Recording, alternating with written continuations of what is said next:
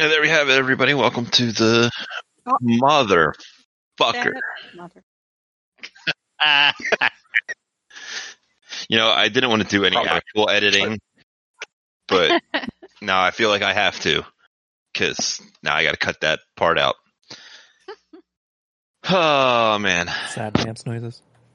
I mean, yeah, basically. It's just work. Like, I already had to do work today because I accidentally uploaded to the Google Drive the first part from Wednesday night twice instead of the first part and the second part. Mm-hmm. So it's just the absolute worst, I know. Mm-hmm. But anyway. Hello, everybody, and welcome to the post-Call of Cthulhu retrospective question and answer hangout good time thing. I don't know if we have a good name for this. Extravaganza. Well, all right. Yeah. I'm here with everybody. I have Ash, Jupiter, Oz, Cookie, and Tom. I probably should have looked and seen if Samuel was around, but fuck me, right? So I guess, how you guys doing? How you guys thinking about the wrap up? How you guys just, general feels on completing what was like a year-long, air quotes, mini-series? Can it be a mini-series if it lasted a whole year? Like, I feel like we need a new name for that. I mean, you're not wrong. I recall recording like last November, December, so yeah. Well, and I mean, when our one-shots are multi-episodes. Mini-series, yeah. I still contend that is bullshit.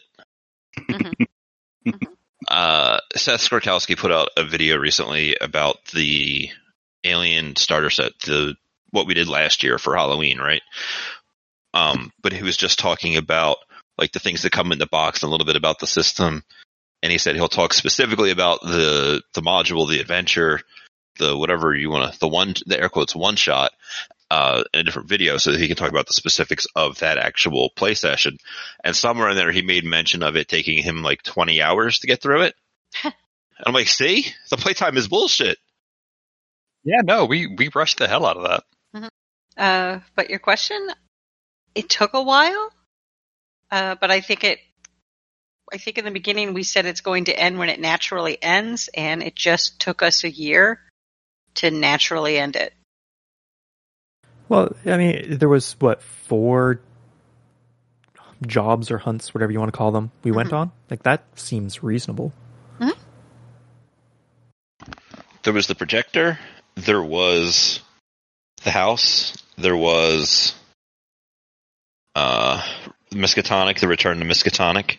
Mm-hmm. Although Miskatonic the first time was in relation to the projector. Mm-hmm. So was Innsmouth, so like 3 jobs, and one of them was rather involved. We probably could have done a entire series just about the projector and everything else that unlocked in Innsmouth and in. I mean, I think that was kind of the idea at first, and then because we had cultists show up like right away, and we did absolutely nothing with them because it was like, oh yeah, no, nice old lady. Okay, see ya. We're trying to steal a Polynesian fermentation bowl. It was used in illicit activities. Fermentation is for alcohol, and alcohol is illegal. Yes, and you're all nothing if not paragons of law and order. Bruno is. Look, I'm out here protecting the world from things like you, all right? I only broke like technically one law. It was a big one. I mean, Ash existing is kind of illegal. It's true. Yeah. Crime against nature. Yeah. Is there anything you guys want to talk about? Because I know I have questions for you people, but let's just jump into your questions. You want to jump into my questions? Or you want to jump into this list? Wherever you want to start, sir. It's your podcast. All right, I want to jump into the list so this way we can tangent later. I'll feel better about it.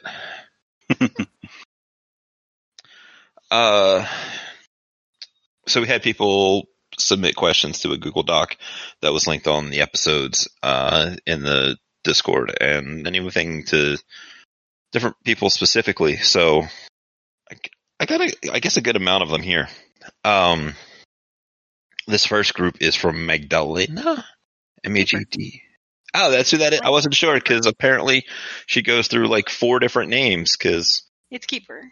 It's Keeper Okay. Magdalena. That's kind of who I was suspecting. But she asks, how is Bruno dealing with the latest developments? Well, I would have say not well, because of kind of how things ended, and then now he's going to end up finding himself into this this marriage with Ruth, and probably like 6 kids or whatever she wants, and then sure, it's better than everybody else, but at the same time, you know, Its own kind of horror. It is. I think it's incredible too, because Patterson straight out said no canoodling with the staff. And what did we force? We forced these 2 lovebirds. You forced a canoodle.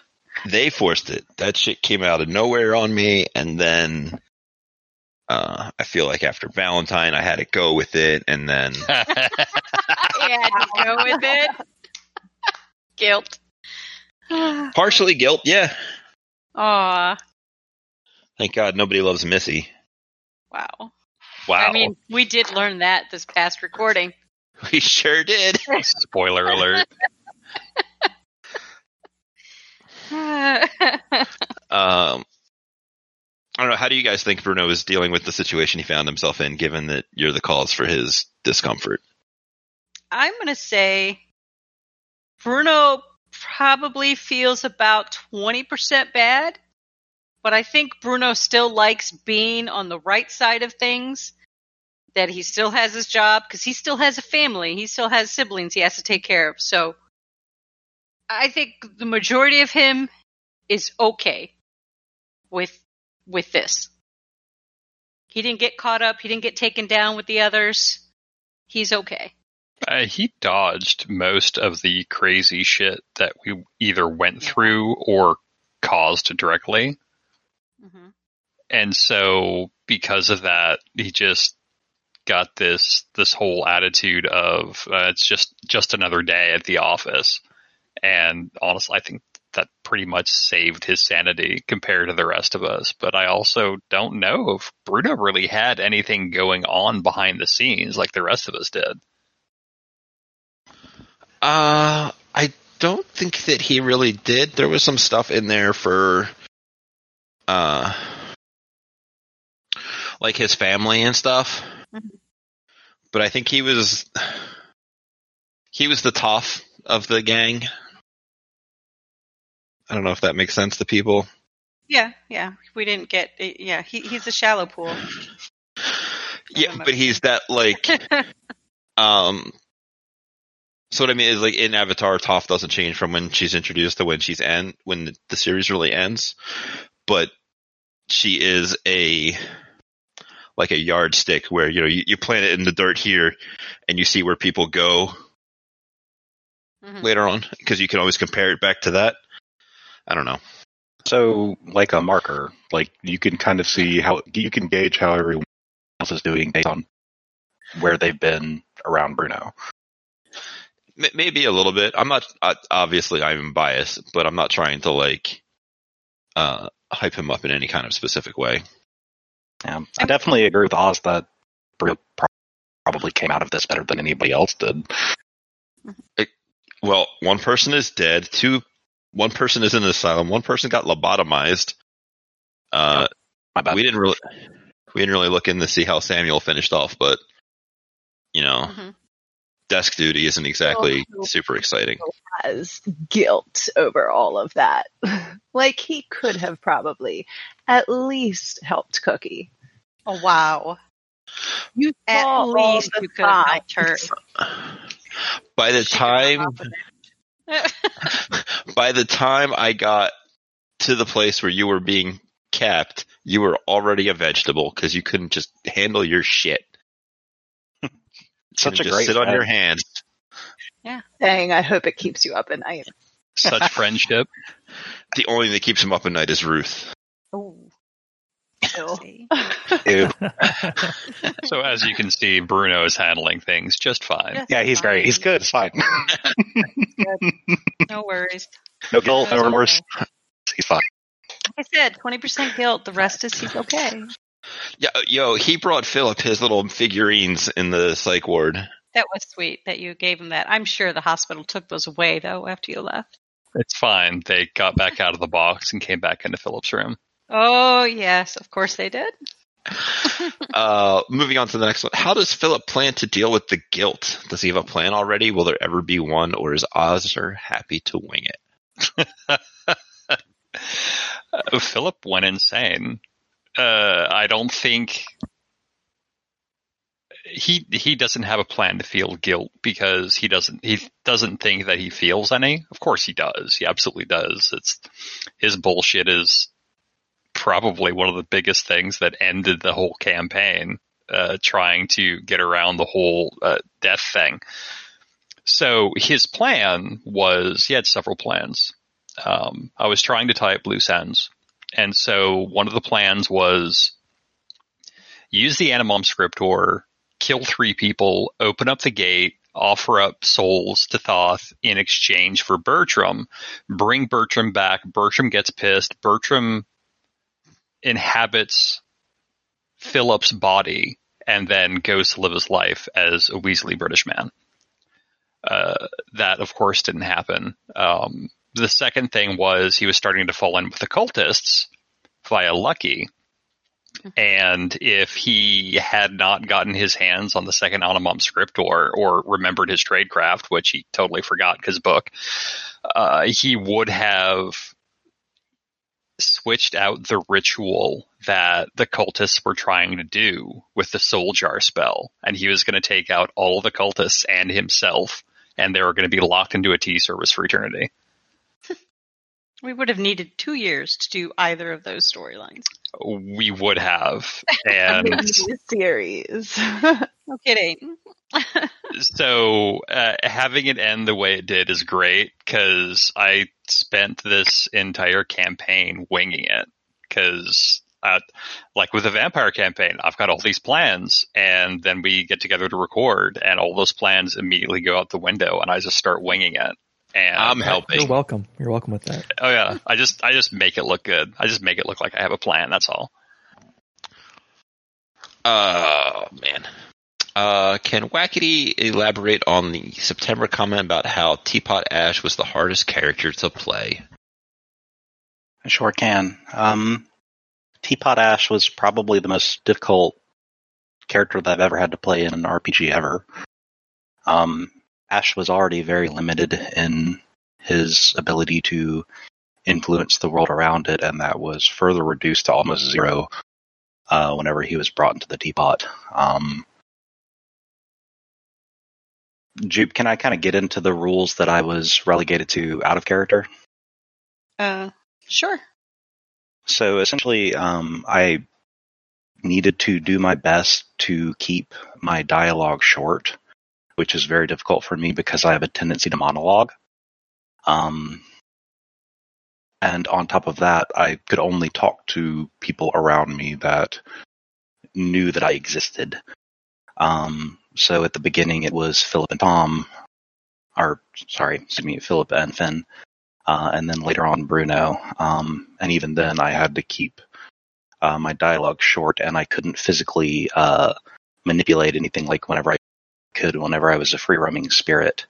So I was basically completely relegated to me being able to convince people not to hurt me, which you can see how well that turned out. Another thing that was just very tricky is just not having arms, legs, things like that.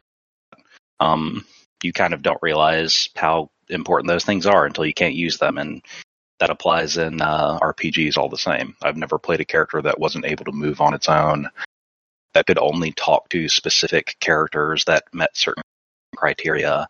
And, I was essentially fully dependent on the people around me and I was at their mercy, which I had never been that way before. Usually in any other RPG, I'd had some sort of free will or ability to at least react to what was going on around me. But whenever I was a teapot, all I could basically do was talk and hope the people that I was talking to would do what I asked them to do, which some of them did for a little bit. Most of the time they didn't, though, as I was buried in a hole. In a grave. Yeah, I'm helping. In a grave, yeah. which there is no saltiness in my voice. Bruno absolutely made the best decision that he could have, because had I gotten out, I would have been very, very, very bad. Man, you want to talk about plans that got ruined? I'm still bummed that man fucking wrecked that whole thing. Me too. I still should have just gone through with it. You just would have been the severed head. Oh my god, you could have been like Mimir. Yeah, that's so our sad. very own Mimir. I would have loved that so much. I almost wish that we hadn't realized that later, because I was like, oh no, that would be so fun. But I mean, it was still fun to be a teapot. Shit, I'm still a teapot on Discord right now. It's true. Oh man, do you agree that you need more stolen lawn gnomes in the narrative? Yes. Get those. Okay, there you have it. I do not get that one. I don't either. Cool. Wasn't the lawn gnomes the first one shot we did? The Halloween one? Yeah. That we did? Yeah, they were little lawn figurines. They weren't gnomes, but yeah. They were like little gargoyles. Oh, right. I thought maybe it was a reference to that, but I don't know. That's where we discovered Bams's playstyle for Call of Cthulhu. If you can't see it or hear it, it can't do anything to you. That's solid. And then a bug shows up. Whoops. I think my playstyle for that was because like they have those shows, right, where they're out there cryptozoology stuff and they never find anything. So I kind of wanted to be like, ha, gotcha. Because, they can't see or hear anything. But Bruno actually had points in spot hidden and listen and stuff. And he was actually like, I want to say a competent investigator, but look where that got him. Exactly. You're the best investigator. You're the last one standing. I was about to say not dead or crazy. And with a new bride. This is great. It's great for her. To be the best investigator, you kill all the others. Because you're the last one standing. Whoa, I killed one. Yeah, okay. One Look, trying to escape. You led to Cookie getting lobotomized, clearly. Wow. I read no incantation. And she got lobotomized because she kept trying to escape. Yes, she couldn't just be a good girl. Yeah, technically, I accept blame for that one. That one fell into my fault. My bad. I'm sorry. I am super interested I guess I probably should ask this in the Discord because on the released episode, and I told you we were going to do this, Ash, we deleted you out of the track for Cookie's or Charlotte's epilogue stuff. So there's just decent blocks of silence there, and I'm curious how that listened to everybody who listened to it, because obviously, like, I had to listen to the whole thing to edit, so I knew how it turned out, but, like,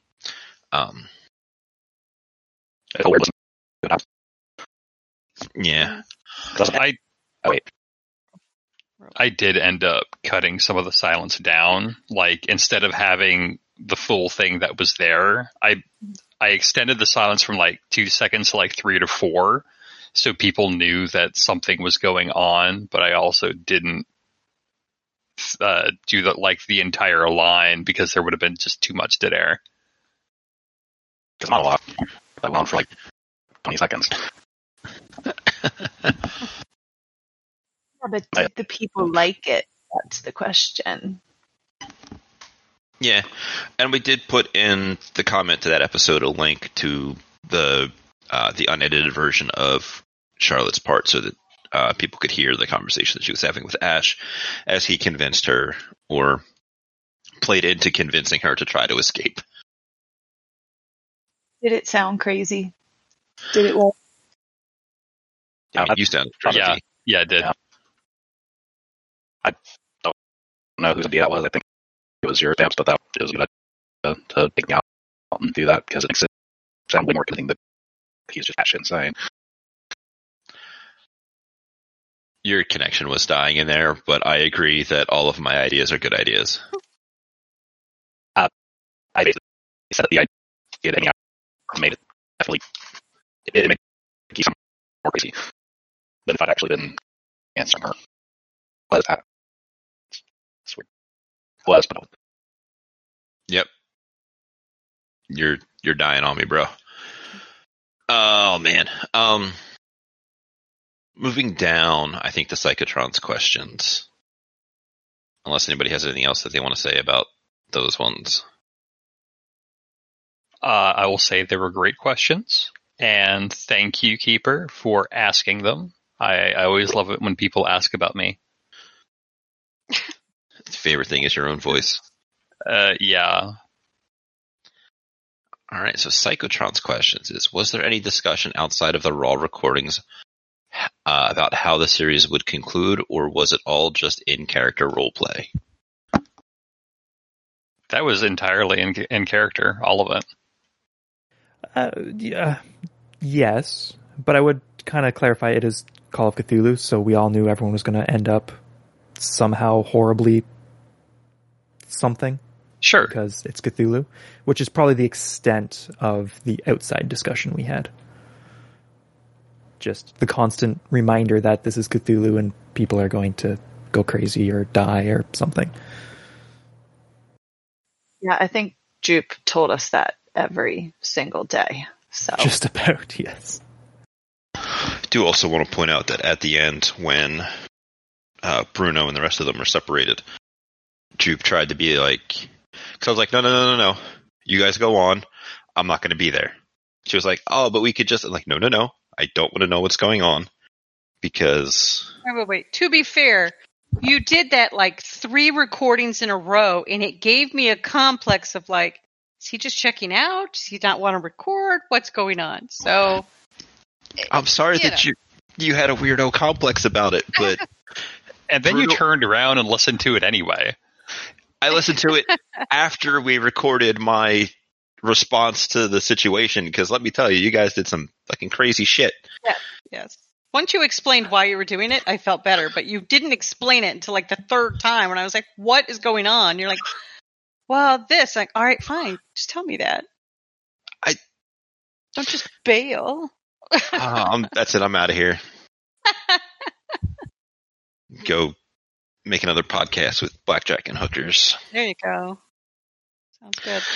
I feel like, since we're talking about the ending, this series ended better than Shadowrun did, but Shadowrun started better than Cthulhu did. Oh, Cthulhu started so badly. Oh my gosh. Just anxiety ridden. I wasn't sleeping. It was terrible. Why weren't you sleeping? Because, like in Shadowrun, we had people talking about when we had an episode drop. When we started dropping Call of Cthulhu, we didn't have chatter, and I was like, oh my gosh, nobody likes it. They hate it. I've just killed our podcast. Bamps is going to be so mad. No more friendiversaries. What am I going to do? oh, No more Secret Santas? No more Secret Santas. He's going to kick me out. And I would agree with that. Like getting really not a lot of feedback throughout the entire series. And I don't know how much of this was because of COVID, because we essentially ran Call of Cthulhu through the entirety of the COVID pandemic. We had maybe 12 releases before that hit. Mm-hmm. Something like that. So, and then something I noticed is that when the pandemic hit, nobody was listening to podcasts anymore. Like, across the board, downloads just dropped everywhere. So I'm sitting here watching the numbers dwindle. I'm like, oh God, are our fans dying? And of course I never hear from them. So I'm like, oh God, they are dying. Yeah, it started off shaky. it finished. I think it finished strong. We started seeing more chatter. We started seeing more discussion about what was going on. We were getting that feedback, and so it finished strong. And of course, it finished better. I didn't end up dead at the end. Neither did I. In addition, there was also more planning about the starting of Shadowrun, how where it was going to start, the prologue up to it, and we kind of bobbled the start of Cthulhu a bit. Yeah, I remember the start of Cthulhu. I found my biggest problem was we started planning and getting stuff ready 3-4 months before we actually started. So I did a bunch of research 4 months beforehand about what I wanted, about the Ireland during that time. And then it comes to, and I forgot 90% of it. So I'm like, oops. And then also a mix of, it's 1920s. How much do we want to stick with 1920s? We should know more about 1920s than we do, it seems. Right? We all played Shadowrun before. We all knew what Shadowrun was. We knew what to expect. And then the setting just... It's not that it wasn't there. It was more of a culture shock almost. Yeah. Yeah, I wish you guys would have chosen modern time, but you didn't. You wanted that 1920s classic Call of Cthulhu, and I was like, okay. Yeah, I agree. Modern would have been a lot better. Even though I was a big proponent for 20s. Yes, you were. Yeah. Yeah, just blame me. I'll take okay. Cool. Done. Mark it in the book. I'm off the hook. So handy that we could Google stuff. Was this invented? Would we have access to this? That was kind of fun to experience. We can hear some kind of noise from you, Ash. Okay. I switched devices. We'll see how that goes. Yeah, fingers crossed. Fingers crossed indeed. Psychotron's next question was Sam the head of one of the 3 cults mentioned in the series? He was too much of a straight man and had to be hiding something. He was not. He was a straight man. That's it. Sadly, real life came into things, and he had to take care of that. He's in the military. I don't want to go into details because that's just the whole mess. And given as he was in the medical portion of the military, of the Navy specifically, I don't know what kind of situation he is still in, given the state of the world right now. Yeah, a lot of people thought he was just the way he portrayed his character Sam was just so straightforward and earnest that he has to be hiding something. Nobody's this squeaky clean. Everybody else had their dark side. Sam had none of that, and so they felt there had to be something. Well, also with Sam going out by himself to take pictures, right? That is suspicious when everyone else is being suspicious. Yeah, but I agree. Also, in all the you probably shouldn't trust anyone. So. You shouldn't trust anybody. They're all up to something. They all want something. I actually listened to a show one time that did a Call of Cthulhu, and the GM, the players didn't do very well. And the GM said at the end, there are basically 2 types of people in Call of Cthulhu. There are people who don't know anything about what's going on, and then there's people who are lying to you. So. Huh. Which, I don't know if that's actually true, but I thought it was an interesting way to put it. It's an interesting way to thinking about it. Moving on. Wait. If you go ahead. Oh, no, it's fine. Sorry. If you could change the outcome of one scene in the series, what would it have been? I don't know if anybody has a good answer for this off the top of mine. So mine is the opening. Just that first bit where we're all brought together. There's the paintings. it came off very slow and forced. Mm-hmm. It did. So I think if we were to have recorded that now that we know who our characters are, what we were expecting, and what we wanted, I think that would have come off 1,000 times better. We should have started after that first time skip, that first 3-year thing. But there was miscommunications and rushing and other stuff. But yeah, other than some bad dice rolls, I would say that was probably the one scene I would change. That's mine.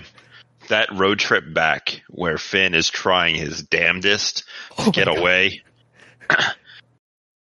I want to see what the alternate reality is where Finn gets away.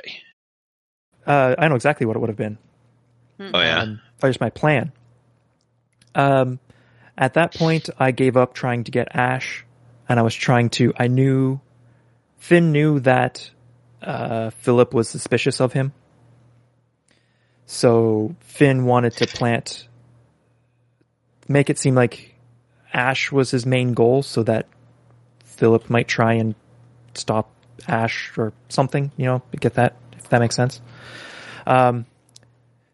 Finn would have stolen the car, grabbed the bag without looking in, went to his house, grabbed his book, and then got on a boat back to Ireland. Because now that he has 2 books, he can go back home. But in reality, he opens up the bag, while he's on the ship and finds out that the book wasn't in the bag.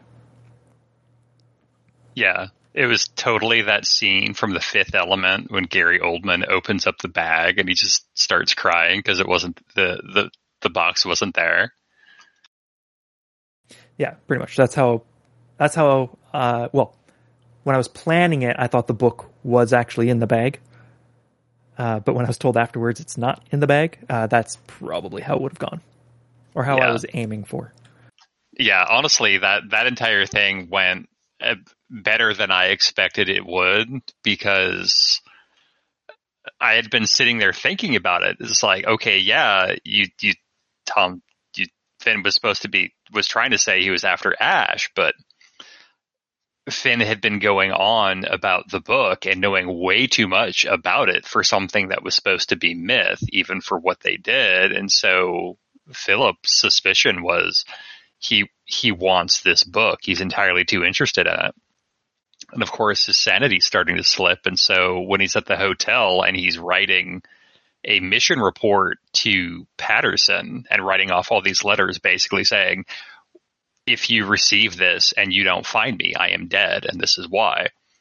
And then he's like, I should probably not keep this book. And that's before learning about the other one. So he sent the book out with the letter, and I didn't tell anyone except for Jude, because Jude was a storyteller. So I was a huge fan of that scene. If I could change anything, gosh, I don't think I would, because it would have added another 2 years onto the podcast. So I think where it ended is going to work out pretty well.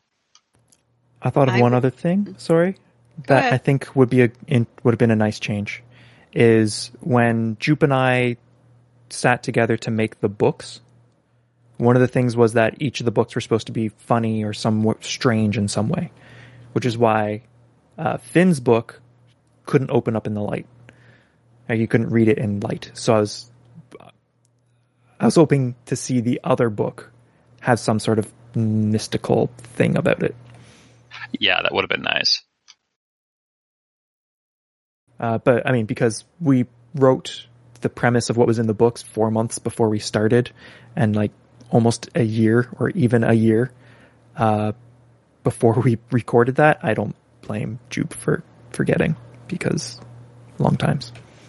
I think I would have changed the scene in the morgue with Doyle's body.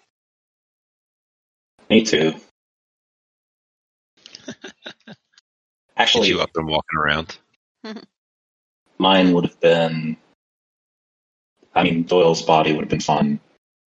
I remember whenever we were recording that, there was a very hastily typed out conversation between me and Jupe where she was like, this is temporary. I was like, yes. She was like, you're going to be inhabiting a dead body. I was like, yeah.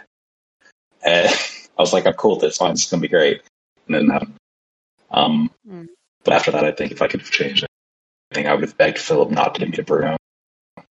But kind of like how Oz was saying just a moment ago, had he not done that and had Ash actually got some where he may have gotten out or been able to enact any of his lines, the podcast would have taken forever, or at least I would have taken on a significant amount of time. As long as I made it, probably would have been the project. And I don't really have anything that I would have changed. I would have liked to see what Finn would have done had I failed the role to like resist his mind control there at the end. But that would have been that would have been you walk away, I go back to the car, steal the gun, shoot Philip, take the keys, and drive off. That's it, just walk. Cool. Just keep walking in the snow. Go ahead. Yep. And I'm good. I got nothing. At least that was my train of thought. Ash, you sound like you are recording from a teapot. I agree with that statement. Okay. Unfortunately, and I don't know how to fix it, but I think it's something to be able to do. Mm-hmm. Sorry. No, you're fine. Moving along, these two are for Jupe. How did Jupiter deal with the absolute bizarre choices made by the PCs? I think you can't plan what a player will do, especially this group. You have no idea what decision they're going to make. I feel attacked. No, I'm not talking about just one player. All of you made some weird decisions, and I rolled with it, and I tried to, if that's what they want to do, let's embrace it. Let's go down that road. But there were some nights where I just sat here muted with my jaw on the floor, shaking my head, going, what the hell are they doing? But I would unmute and go, okay, let's go. The answer to that is the best we could. I mean, there were just some weird, and yeah, I mean, I got some of the decisions, but some of the other ones were just so out there. Like, I don't know what's going on. Like, why would you do that? What was the most out there thing? We're on the run from a government agency. Let's go to one of our houses and sit there for 3 hours. I mean, maybe I won't do that in real life. Let's not do that. We had other plans. We knew what we were trying to do. That was bring our team members is reading a book. Let's shoot at her and then let's punch her. That was surprising. Okay, in my defense, I was trying to hit the book. Yeah, just some things. It was just like, what? Like, okay. I actually had to stop myself whenever Bruno punched her face because I was laughing really loudly. It made sense, all right? It made perfect sense. Yeah, no. It was the right decision to make. If you keep saying, like, what are they doing? I think we were just having fun, honestly. Yeah. No. And again, I never, like, in the moment, I tried not to go, are you sure you want to do that? Or, like, I didn't want to talk you guys out of it. If that's what you wanted to do, cool. But at that moment, I'm kind of also, like, one of our listeners, and I'm listening going, what are they doing? Why would they do that? That makes no sense. So the one with punching Cookie, I think was 3 different characters wanted that book, and Bruno just wanted the book put away. Mm-hmm. So I guess that would be very interesting. He didn't know what was going on, and knew that was an evil book, and she needed to not be reading it. So I don't know if this is a hot take or not, but it's something I observed over the course of events. That even though Bruno acted against what I wanted to happen, he technically made the right decision. Whenever it came to most of the things he did, touching everything that was probably the right thing to do. Bringing it home was absolutely the right thing to do.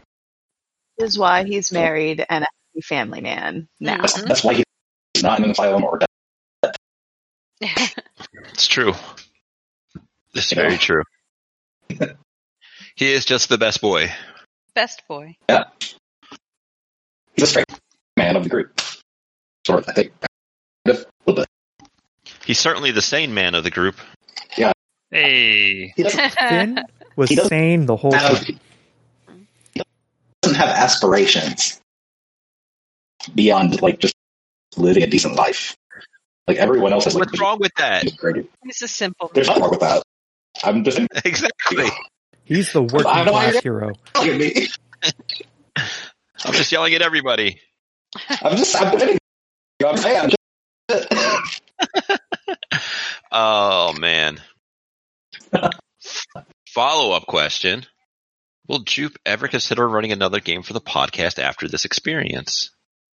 I would, if I was asked to do it again. Sure. So next week, you're running a game? No. Somebody else has to take their turn. Tom? Yeah. Just have to wait for Aliens to finish. It's just going to be another year. Oz. It's going to be another year. Hey, look. The first box was supposed to be 20 hours. We did it in like 9.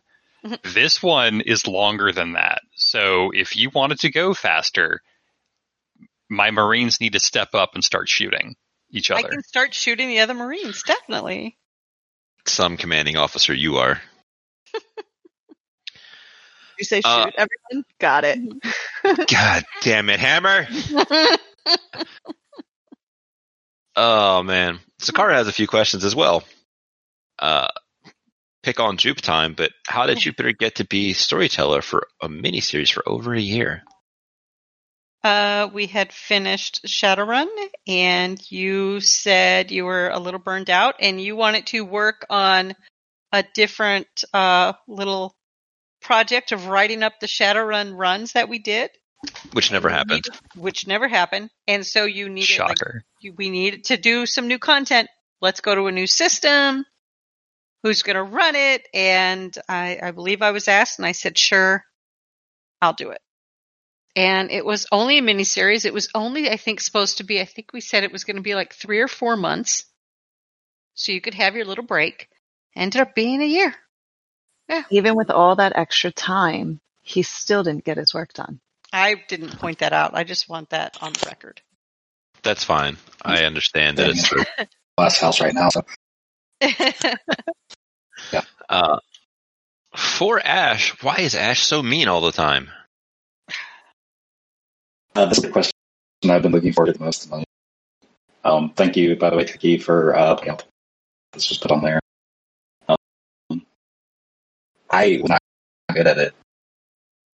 No, you were not. As Not far at as why I did it, I did Not at all. what I was told to do. Ouch.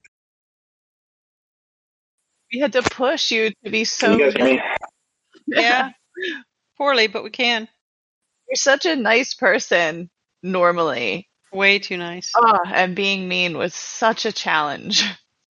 But I think when we recorded those sessions, Cookie, you and I pushed him. We were both saying, you have to be meaner. You have to say it this way. And he's just like, I don't know what to say. Sorry. And so we would give him lines like, how about this? And he would be, that's too mean. It's like, oh my gosh. Can you tell everybody about how we made you be the abusive boyfriend? I think he's working with tech issues at the moment. He's got some tech issues. Yep. Sure.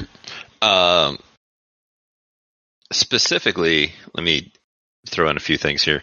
I guess Jupe actually would be better to throw in a few things. Can you explain a little bit about what Ash was for people? Because I feel like this is the good time to do it as to why. That's a Cookie question. What Ash was.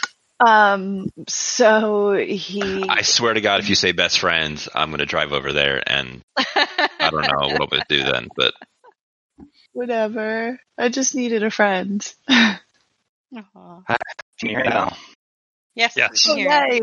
yeah, you sound good now. Sorry. So, to answer the question, taking it from the top, I was immediately told, being, which is the truth. That was the role that was requested. As for how that happened, I actually looked at it.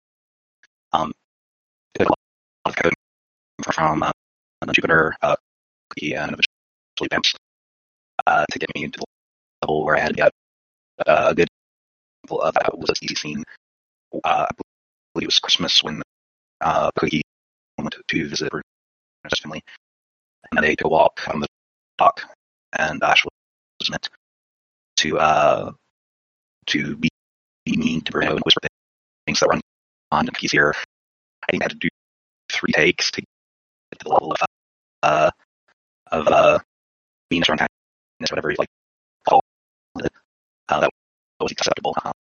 The matter is that I started to figure out I was meant to be the boyfriend that Slate her zero. The trying to censor a bit more than I realized would. But hopefully, and I was able to convince the performance that was required for the role. I think at the end I kind of got there, especially after I was let off my leash, so to say, and murdered Doyle. And I started acting plans that actually set free. But then I was stopped by the hero of the story. But yeah, that's why I just because that was the role that I actually needed to fulfill. Can I actually?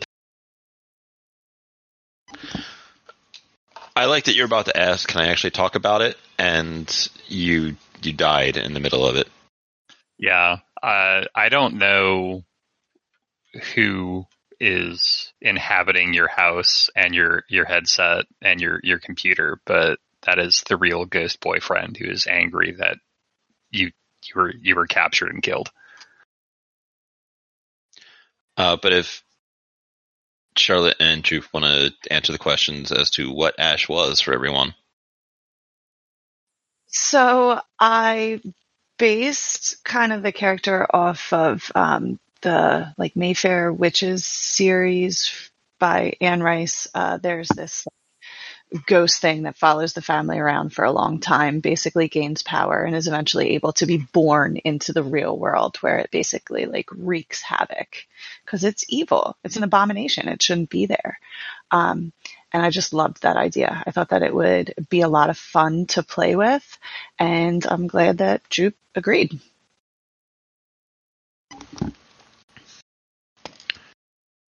I do enjoy it. Sorry that I just got out It's so 17,000 times. That connection's still bad. I don't know why. You have a house of I don't know why. I'm sorry. No, you're fine. It reminded me, there was a episode of Star Trek The Next Generation called Sub Rosa, where Crusher gets a candle from her grandmother or whatever it was, and this dude came along with it, and he starts trying to get her to attune to the candle so that he can feed off of her life force and shit. Reminded me a lot of that. I watched a lot of Star Trek back in the day. Moving on, though. What was the hardest thing to RP during the course of the season for each player and storyteller?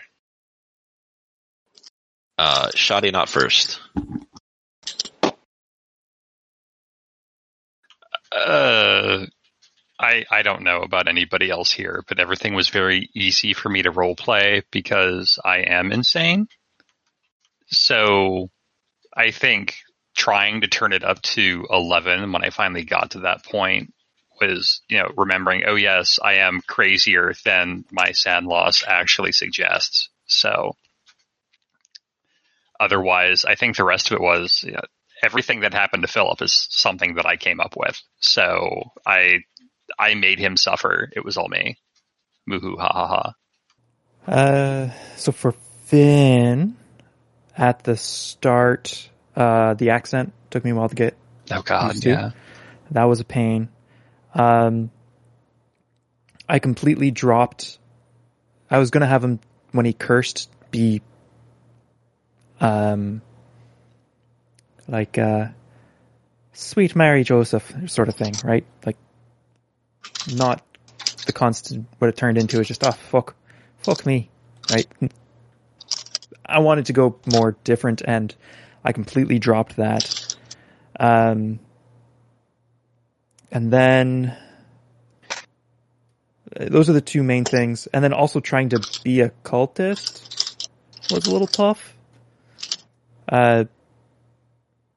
Because I didn't know what to do. I didn't know what culty thing I was supposed to do. Or I probably should have thought of something and went with it and, try and plot and do stuff, but I didn't. You did magic shit and made the grab for more magic shit when it was put in front of you. Yeah, right. Just when the opportunity arose and I was being passive about it, but I feel like I should have been active in trying to grow the thing. There's a bunch of things dropped about Philip wanted to go. It was mentioned what was it called? The auction, which had the estate sale. Yeah, there's supposed to be one of the books or something there that Finn was probably going to like, or at least it was hinted that was going to be there. I completely dropped the ball on doing that. And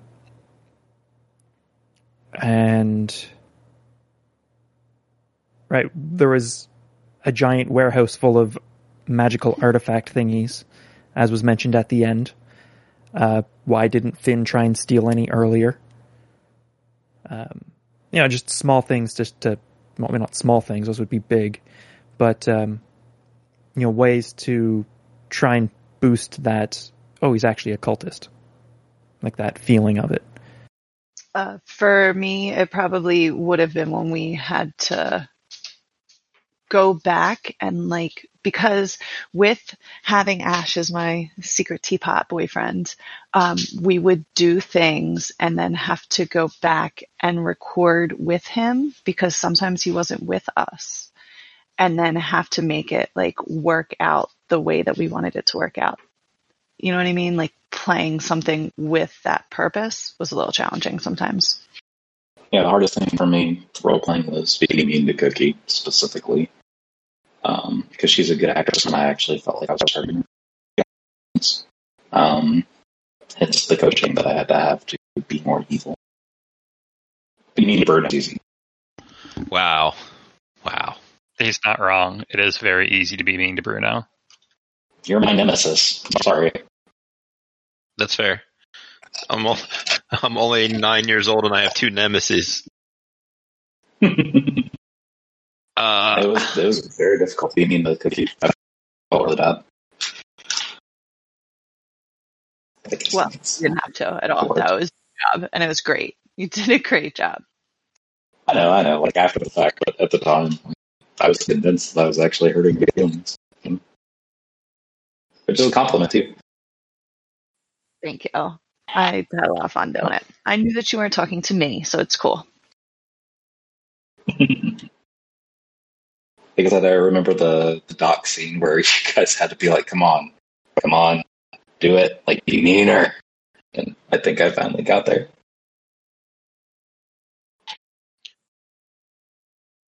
Oh, I'm not sure I know because the last scene in the epilogue where Bruno is sitting down with Philip and just watching this dude be completely unraveled,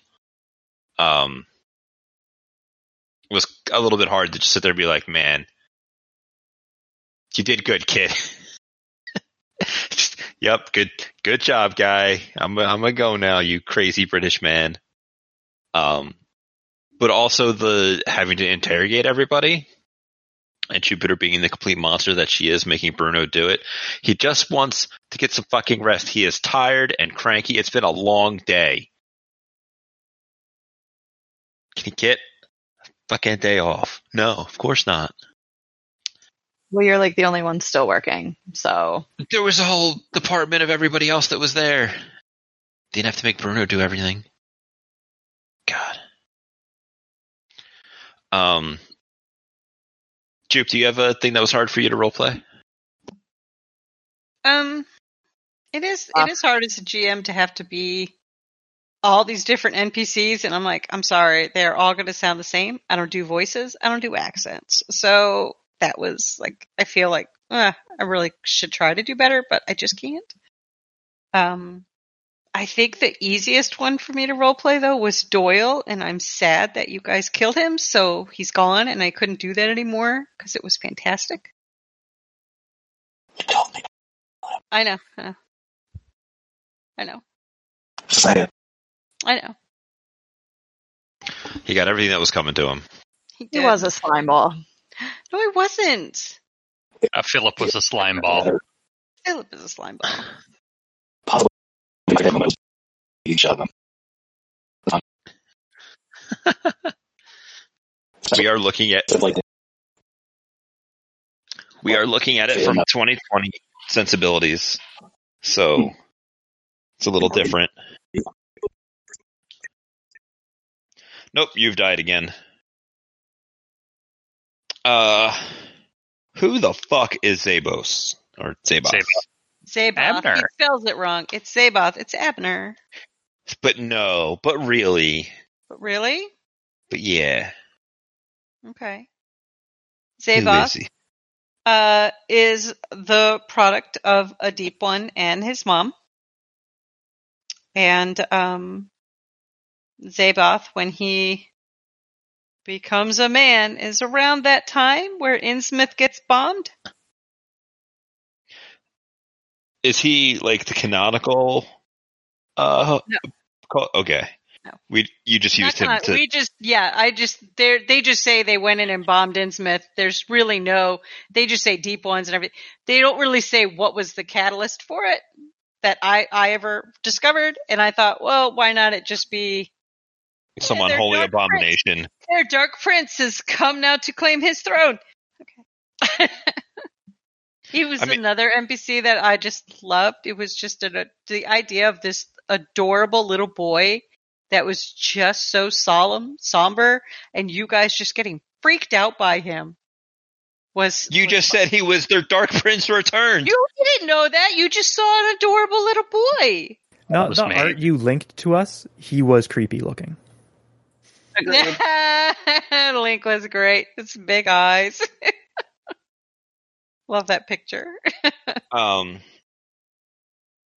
Follow-up question to Oz was the bit about the whales being the jailers something that's actually in like Cthulhu lore, or is that some crazy bullshit that you made up? Oh, that was crazy bullshit that I made up. I did almost no research for the role, and I was just like, okay, well, he's got to be crazy, and he's finding things that could plausibly make sense in terms of the agency, but he's making these wild ass claims, but because he's always right, he knows they're correct. And so one of the things that I do remember is that in every Call of Cthulhu game that I've seen, it's like whaling stations, whalers islands. Like the actual Call of Cthulhu game, you roll into this island where they're whalers, and they haven't caught a whale in like a decade. Like the last one they caught was basically like Moby Dick, and they ate for like weeks off of that, and then they started going away after that. So I'm like, all right, well, I know Dagon comes from the deep.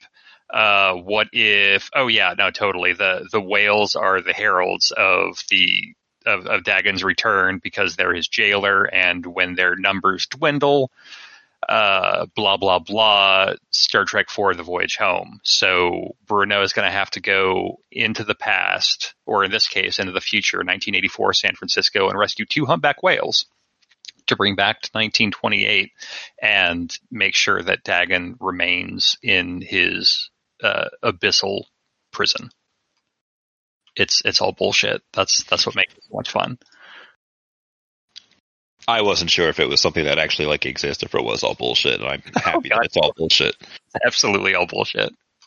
What was in the letter Bruno gave to the police chief? That was a letter from Patterson saying, basically, it was a, hey, law enforcement bro to law enforcement bro, you're going to let this happen? He's going to give you a person to pin it on. You're going to go with it. And in the future, if you ever need me to help you with something, I'll owe you. Shady dealings in law enforcement. Oh my gosh. It's so out of character. No, that's on Fridays. Heyo. Every other Friday, to be precise. Scar continues to ask, why not sad Hulk music? Use sad Hulk music. And no, it's apparently sad Hulk music is royalty free. It is copyright free, so I could use it, but because it was used in a TV show, and also I am lazy as a sound editor, I did not research it until later when I found it. Copyright issues are the bane of people doing podcast editing work like this. Like if I want to use music, I have to be very careful about what I do. I get permission from the creators. I link to the creators in the podcast. I give them shout outs. That's usually as far as I need to go, but something that was used in a major production like that, it's very iffy. And I wouldn't be surprised if eventually we get a CND from whoever does probably CBS, I guess.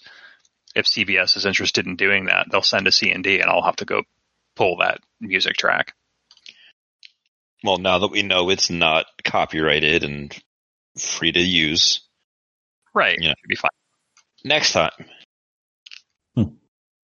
Just don't put it on YouTube if you do, because then it will just get YouTube slapped down.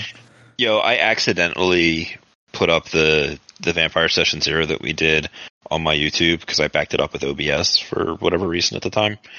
And people commented, I'm like, oh, this sounds interesting. I'm like, fuck. 6 months later. So I had to hide that and put that away somewhere. And Scar's final question is have you discussed the move to a 4-player table, or is it something that happened naturally? It happened naturally. We mentioned that Sam had work issues crop up. Had to go take care of that, so sadly shit happens. But to be honest, I found it easier to GM for the podcast a 4-person table. Do you find a 4-person table easier, Bamps, on VTM than it was for Shadowruns 5? That's hard to say because they are different people than Shadowrun. And in Vampire situation, I have how should I put it? I put you guys inside a ball, and you're at the top of a hill, and I just gave it a little push, and then you guys have just like kept running along inside, trying to stand up without falling over, as it slowly goes faster and faster. That's all right. But hey, we're about to crash into a wall, so that'll be fun. Yay! Carl asks, how has your opinion of characters changed over the course of the campaign? It's the hard one, isn't it? Yeah, it really is. So I feel that I wasn't when Cookie came in. I was not sure what to expect because nobody told me anything about her, how she plays her character or anything, and so I was kind of reserved. I'm like, okay, well, this will be all right. She's fantastic. One thing that nobody knows that is when I was editing the final epilogues, putting them all together, like I had to stop a couple times during Cookie's because hers was first, and just she's able to put so much emotion into her voice. Like, Charlotte hits the breaking point, and I can hear it, and I have to stop the recording. I have to take a second. Like, Jesus, this is really powerful. So we're just going to put our strongest foot forward right here. And she really brought this whole podcast to another level. I'm like, yeah, I can be crazy, but she can be insane, and she pulls it off. Can you hear me blushing through the monitor? Can you hear that? Yes, I can. You have a very Yeah, I would agree. Well, not character, but Cookie. From what I remember hearing about her was that she played D&D with Bamps for the first time or something like that, and that was like her first RPG experience. So when I heard that, I'm like, uh-oh, is she going to, like, suck? And no, Cookie's wonderful. Great player. Thank you, but I still feel like I suck because I don't know any of the rules. So ever, I'm always messing up, and everybody has to carry me and fix all of that for me all the time. And thanks for letting me play with you. That's all. I mean, you made it hard for me to be mean, and I'm a naturally mean person, so kudos. Doubt. Next to doubt. Doubt. Hey, Jupiter. Am I mean? You can be when you want to be. I can be. Yeah. In comparison, I am a horrendous asshole. No one is arguing. You see that? Hear the crickets. See? That's how you know that it's true. No, I'm the biggest jerk. Trying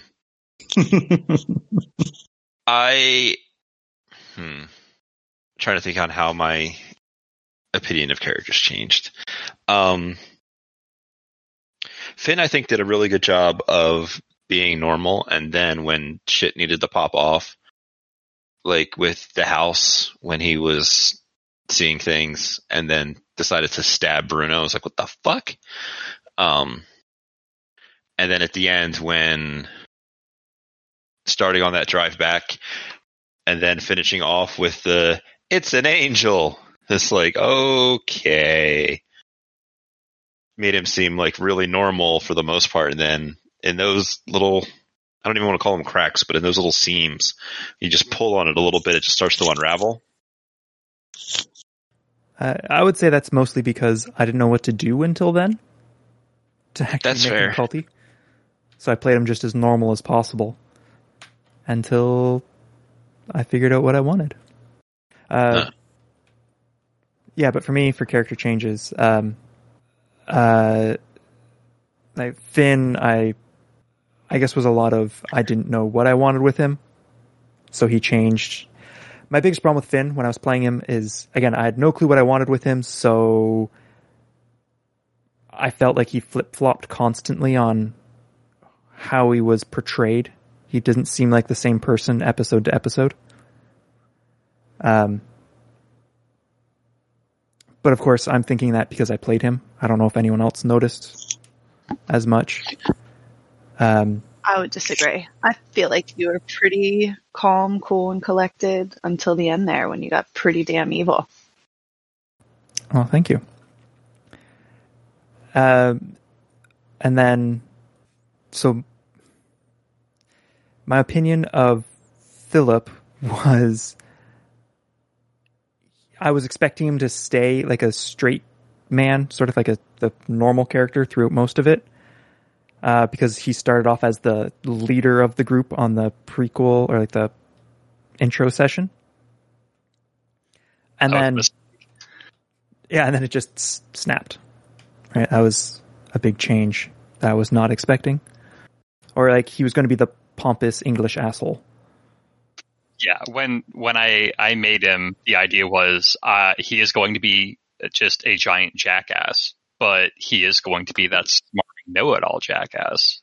And I had the exact same problem you did. I had no idea what he wanted to be until Dunwich, and that was then, what are we going to do? as deepest fear, or, you know, what's your darkest memory? I'm like, okay, well, let's be terrible. And then it comes out, you know, he straight out, his cowardice killed the only man he's ever loved. And I was just like, okay, now I have what drives him. And that was pretty great. You didn't kill him. You trapped him in an Egyptian tomb, and then he died out of, like, Starvation. probably dehydration or starvation. Like, that's a little bit more than just killing him. Yeah, you also tortured him to death. Yeah, Think he got about to it. spend his last hours or days thinking about you abandoning him. Probably had to think about killing himself. Maybe. Yeah, no, Yeah. that was my character concept, a terrible person. And you know what? I succeeded. Ash, do you have another comment in that regards as to character changes? Kind of. I did like the evolution of Tom and Philip, which you all kind of brought up before. Just the evolution of those two is really fun to watch. I think I mentioned before, I think it happened off the air, but I think Bruno was my favorite character, but he technically stayed constant. He is my favorite. He's a character who was doing the best with what he had. He was also a character based on strength, which is a character that I gravitate towards whenever it comes to, whether it be, TV shows, movies, books, RPGs, whatever. Those kinds of characters are ones that I like. As far as changes are concerned, I don't think Bruno actually changed that much. Though I think he stayed constant. He held truest to his values. So I don't know if that particularly applies to this question or to this. Cookie, I really enjoyed playing with. She was fantastic. I was kind of nervous. I remember whenever Jupiter first started talking to me about this role, and she and I and Cookie got together and we talked about what we were going to do. The role of Ash and how he was connected to Charlotte was really interesting to me, and I was very excited. So just getting to see them grow together from the sort of benign beginnings to Ash's more evil and manipulative behavior towards her, and then finally her friends trying to save her from Ash. That was really fun for me to get to not only like listen to and see, but also be a part of. Yeah, just overall, like the entire experience and getting to see all of you, especially with the seats that I had, so to say. It was really cool to see how everybody evolved over the course of the show. And I hope to God that I didn't break up at all during that whole thing that I just said. Not one bit. Very You nice. actually didn't. Fuck yeah. It was like the clearest time I've ever heard you talk. Well, there we go. I was saving it for the end. No, we're not quite at the end yet. Okay. Well, let's hope it holds out then. You answered my follow-up question, which was going to be, what is everybody's favorite character that's not their own? Bruno for me, for sure, for the reasons that I already listed. Yeah. And I'm sorry, Cookie. Like, I like you too, but I gravitate towards the muscle, because that's what I play. But anyway, that's mine. Mine was definitely Philip. I loved it. I loved that swarmy British bastard and his Marrakesh and his smoking and all that funny, like, fun stuff. All little idiosyncrasies. Well, I mean, Cookie, you were my favorite character for the reasons I've already said, just because she was definitely, I think, the most human out of all of us, and I think the most broken when Philip's good intentions got in the way of everything. I don't know, to be honest. I can't say Ash because I didn't listen to anything before I didn't listen to Ash talk at all until it was revealed he was there, right? That was like the last job. So because I didn't listen to any of the other recordings, I mean, it was great. I liked Ash when he showed up. But I didn't listen to any before, so I can't say that. I liked that, but like Bruno, Philip, and Cookie. Oh, they're all really good. They all filled their roles exactly how I expected. Well, except for Philip twisting into going crazy. I wasn't expecting that, but it worked. But if I had to give a edge out to anyone, I would probably say Cookie. I liked a little bit more than everyone else. Maybe. And that's mainly because it was a big surprise to see someone who didn't have much experience do so well. You guys. This is a hard question because I like all of you. I like all the characters. That's why I asked it. What about you, Jupe? As the GM, I can't choose a favorite. Yes, you can. Nope. Yeah, but if you had to. Mm-mm. Yeah, I mean, you do have to. No. Yes. No. It's Sophie's choice type I situation. refuse to choose a favorite. It's Zaboth, right? That's your favorite. Yes, it's Zaboth.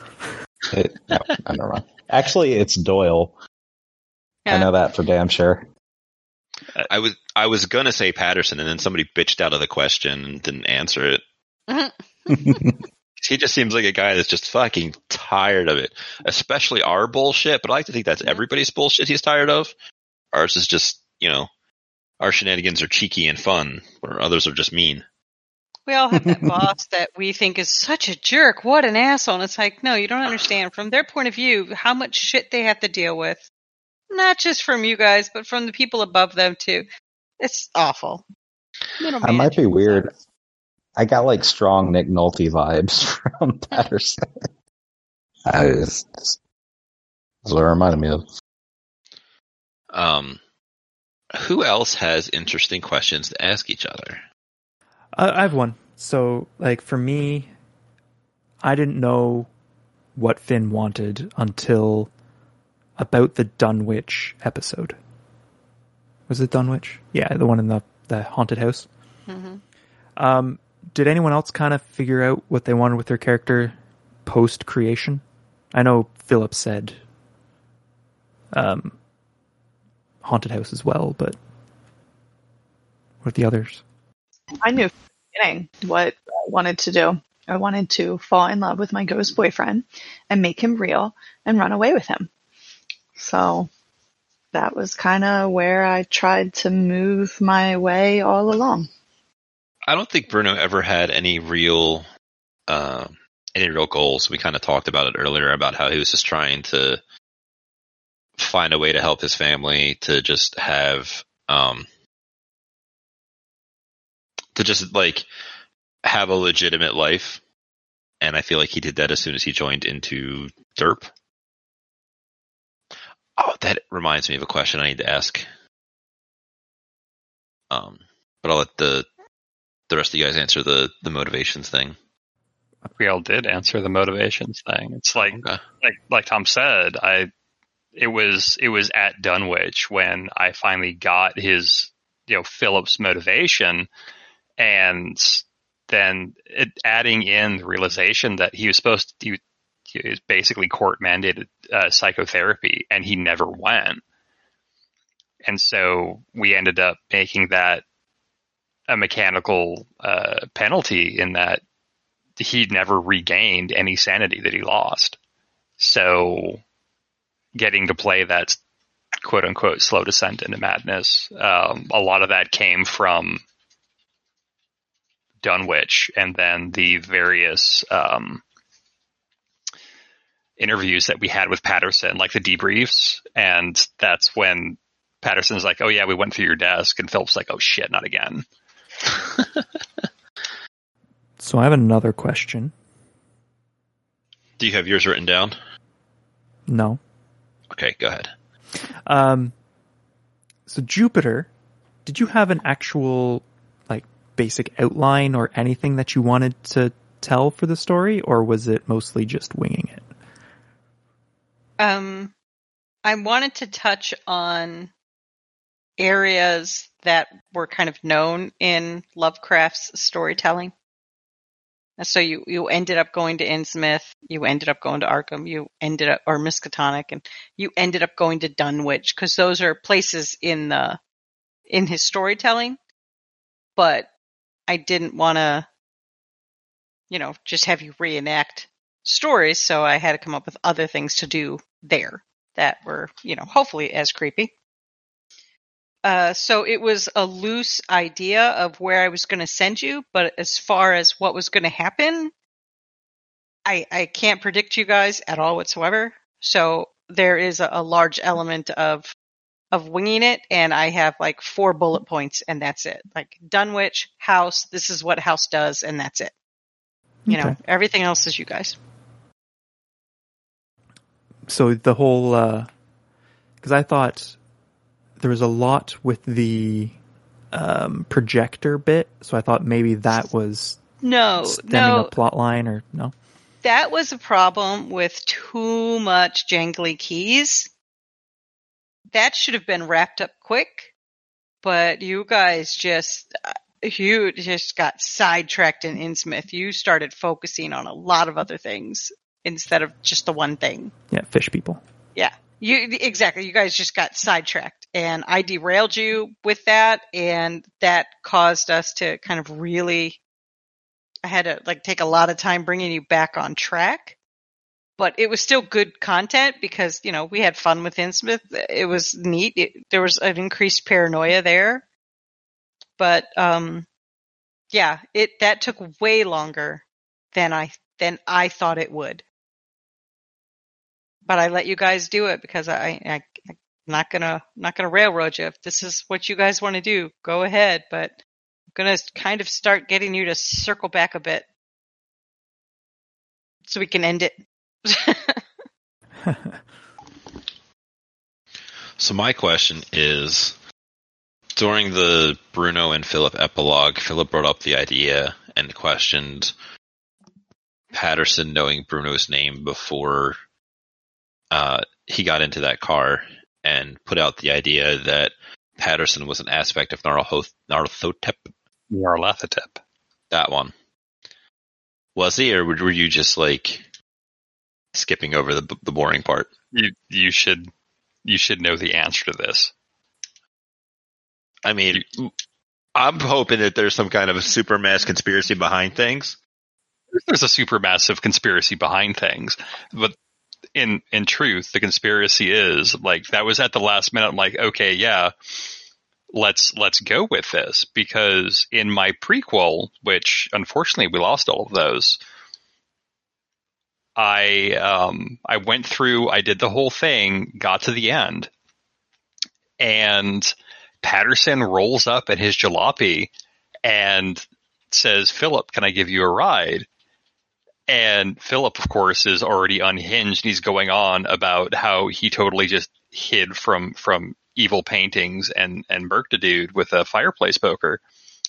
And then he stops. He's like, wait a minute. How do you know my name? And then we cut to black, and the question never got answered. So all through that, I'm like, I need to know more about Patterson, but we never really followed up with it. And at the very end, I'm like, you know what? Fuck it. Let's do this. And so I had left it in the air. It's like Patterson is either an aspect of Nyarlathotep, or because he knows more than he lets on, when I drop that name, he's going to know something's up. And it's going to start one of Philip's other crazy ass plans. That's not going to work, because none of his plans ever worked, except all of his plans ever worked. Cool. I wasn't sure if that was something that Jupe was actually using, or if she was just like, he's a secret agent guy. Of course he knows their names.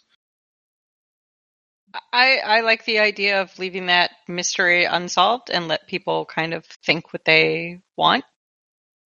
I mean, was Patterson is he involved in some grand conspiracy? Does he have some weird ability that he, is keeping, quiet? Nobody knows. And I like the idea of having that mystery there. I agree. It works out well. Where did the idea for Lyman Ford's capabilities come from?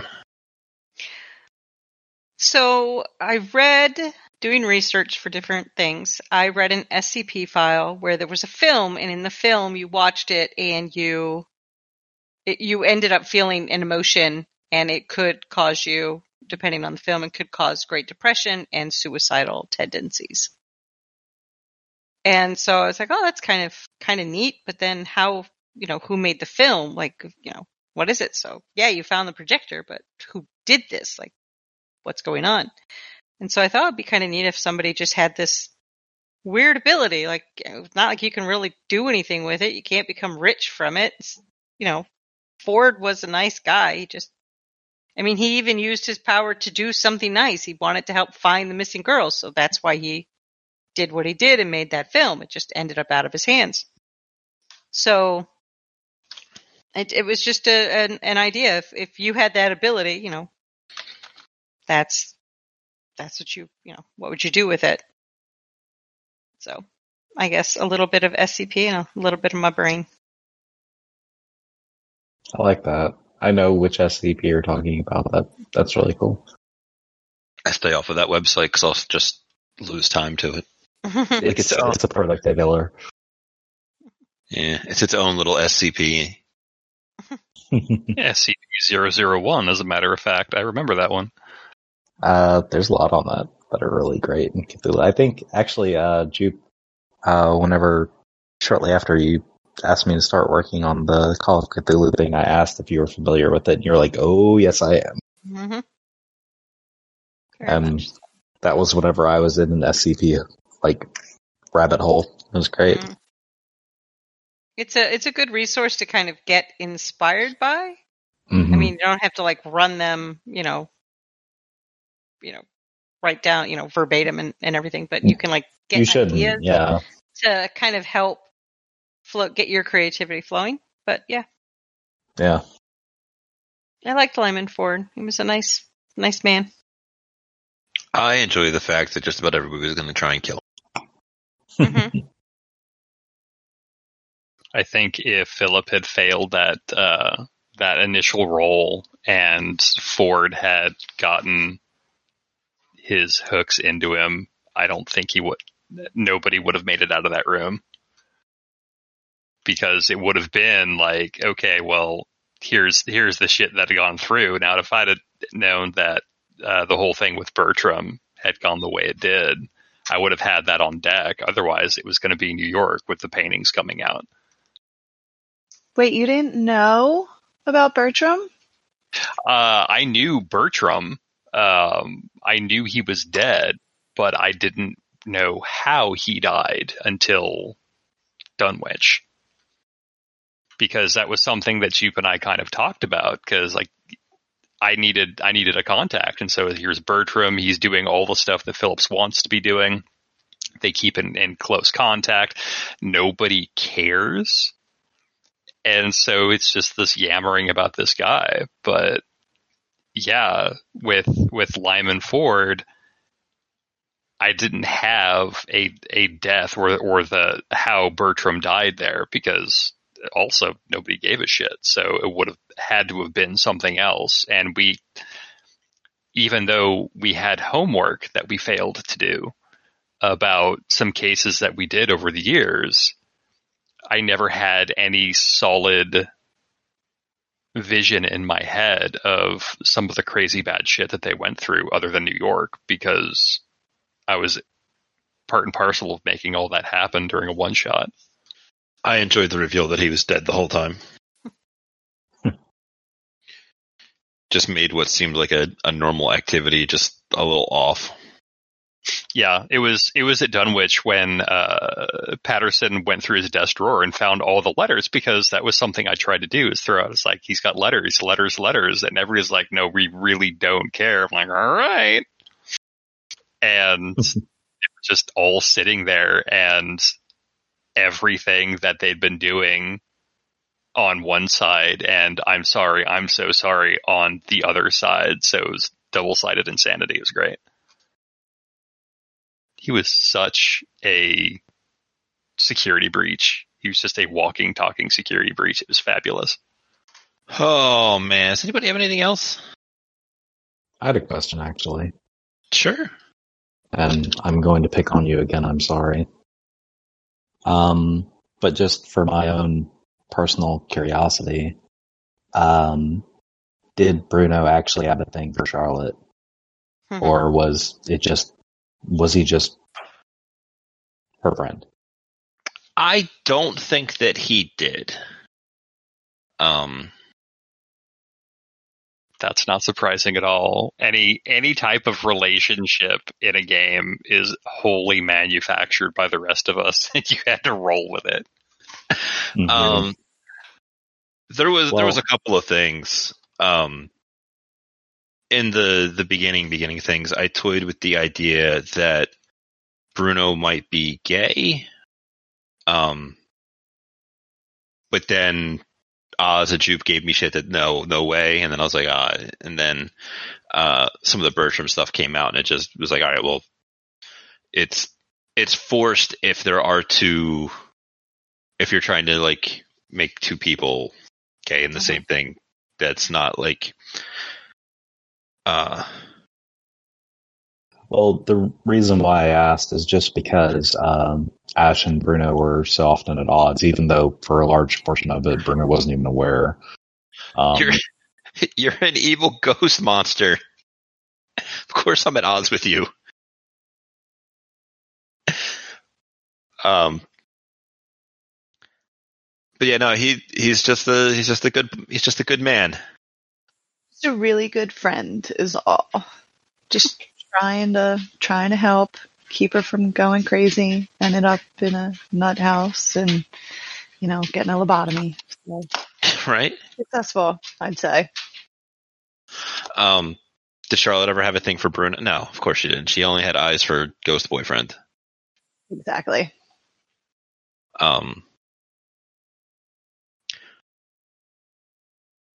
It was nice having a family for a minute or two. That, was great. Like, I loved that, going to meet, like, Bruno's family. I wish that we could have expanded on that, like, a little bit. Because I wanted to see, like, what his little Italian cousins and stuff would have been like sitting around. Hey, it's the cousins. You want to go bowling? I wonder if Jupe could talk that fast and then, like, with that many characters. Like, just imagine. That would be great. My only question would be, can we do it again? Cthulhu? Yeah, like, I liked it. I wouldn't mind playing that again, like, in a whole show. I know that we have so many other pans in the fire and stuff, but it was definitely a good time, and I love monsters. I mean, like, killing aliens, that's cool too, but like big, scary monsters from the depths, Zaboffs, that was fun. He's a monster. If we did it again, and I'd be down for that too, we do Delta Green, and instead of Agent Patterson, we move it ahead to, like, the 60s or after the fall of Delta Green, which I think was Laos 68. And so we're all members of separate government agencies, and we all report to Bruno, who's the sole survivor. after the fall of Delta Green, he's mission control. Oh, I love that so much. Now that we know how to, like, government agent, we won't be as terrible at it as we were. Let's be fair. Yeah, I still don't know how to government agent. Yeah. This time you'll get it right. Can we all get badges, like, in real life next time? Mm-hmm. So on that specific note, on the Patreon, there's like a $15 custom merch thing. We did Shadowrun Dice, and I was kicking around some ideas, and one of the things I was thinking was like, well, if I could find a place that could do badges, and then I could get some wallets and like if I could send those out, or see if I could find a place that does some custom flasks, because it was the 1920s. Everybody was carrying flasks around. I think on like towards the end of the year, I'm going to start asking the patrons of that level what they have. But I did have ideas to get like badges made and shit, which could be awesome. That does sound very cool. Yep, I still proudly wear my weight loss sweatshirt. So Hey. I need to wash my weight loss apron. What was this? I'm sorry, never mind, forgetting. The Shadowrun without that weight loss program where it's a picture of a grenade. Oh, that was before me. That was blowing up Chuck. The introduction to Chuck was he's an overweight, like monstrously overweight, and then he saves everyone by jumping on a grenade. And then they drag him over to a street dock to give him cyberware. Oh. And now he's in debt to a bunch of gamers. Reward. All right, is there anything else you guys want to talk about before we wrap this up? I'm terrified of opening my mouth. That came through. Right. Of course it did. I just want to say that it has been a great pleasure playing with all of you. I came into this as a sound editor, and then I was asked, hey, you want to play in this game? I'm like, well, fuck yeah. I've been hoping for that for months upon months, and I got to, and it's everything I hoped it could be. So thank you very much to all of you. Well, it was enjoyable playing with you. That came out weird, but okay. I tell you guys all the time how much I love playing with you and how thankful I am that you're letting me like still kick around with you guys. I definitely want to say, like, I love feedback from the people, like, I don't want to say our fans because, like, I don't know, but like our people, our community.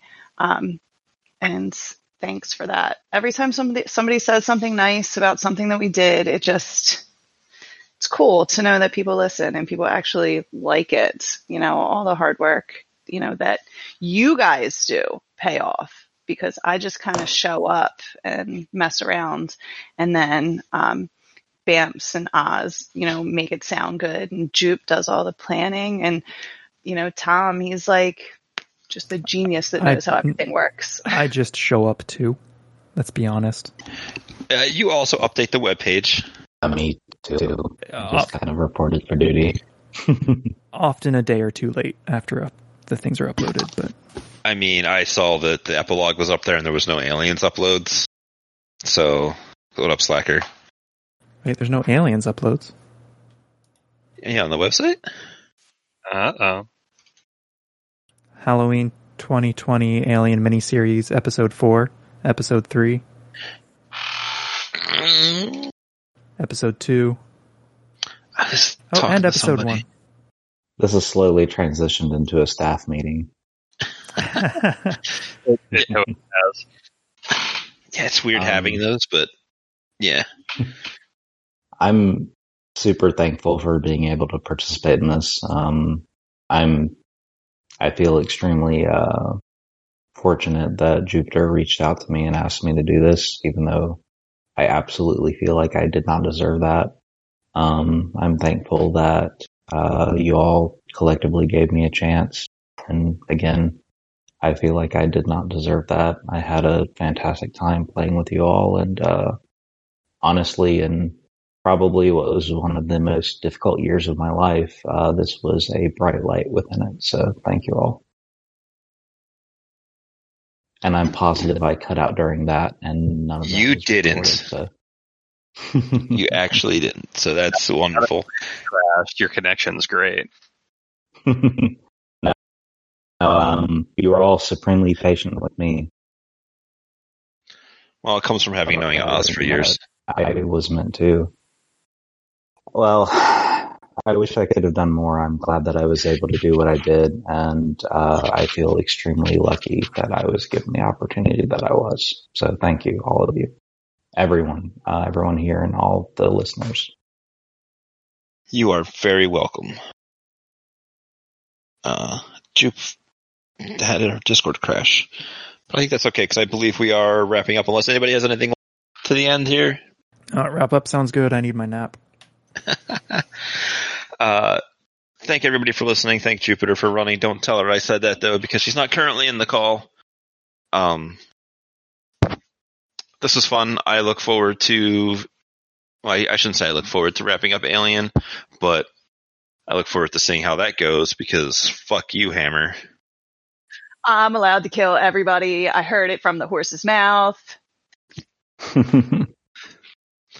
And then I look forward to whatever the fuck is going to happen in Vampire because, oh boy, everything is going down.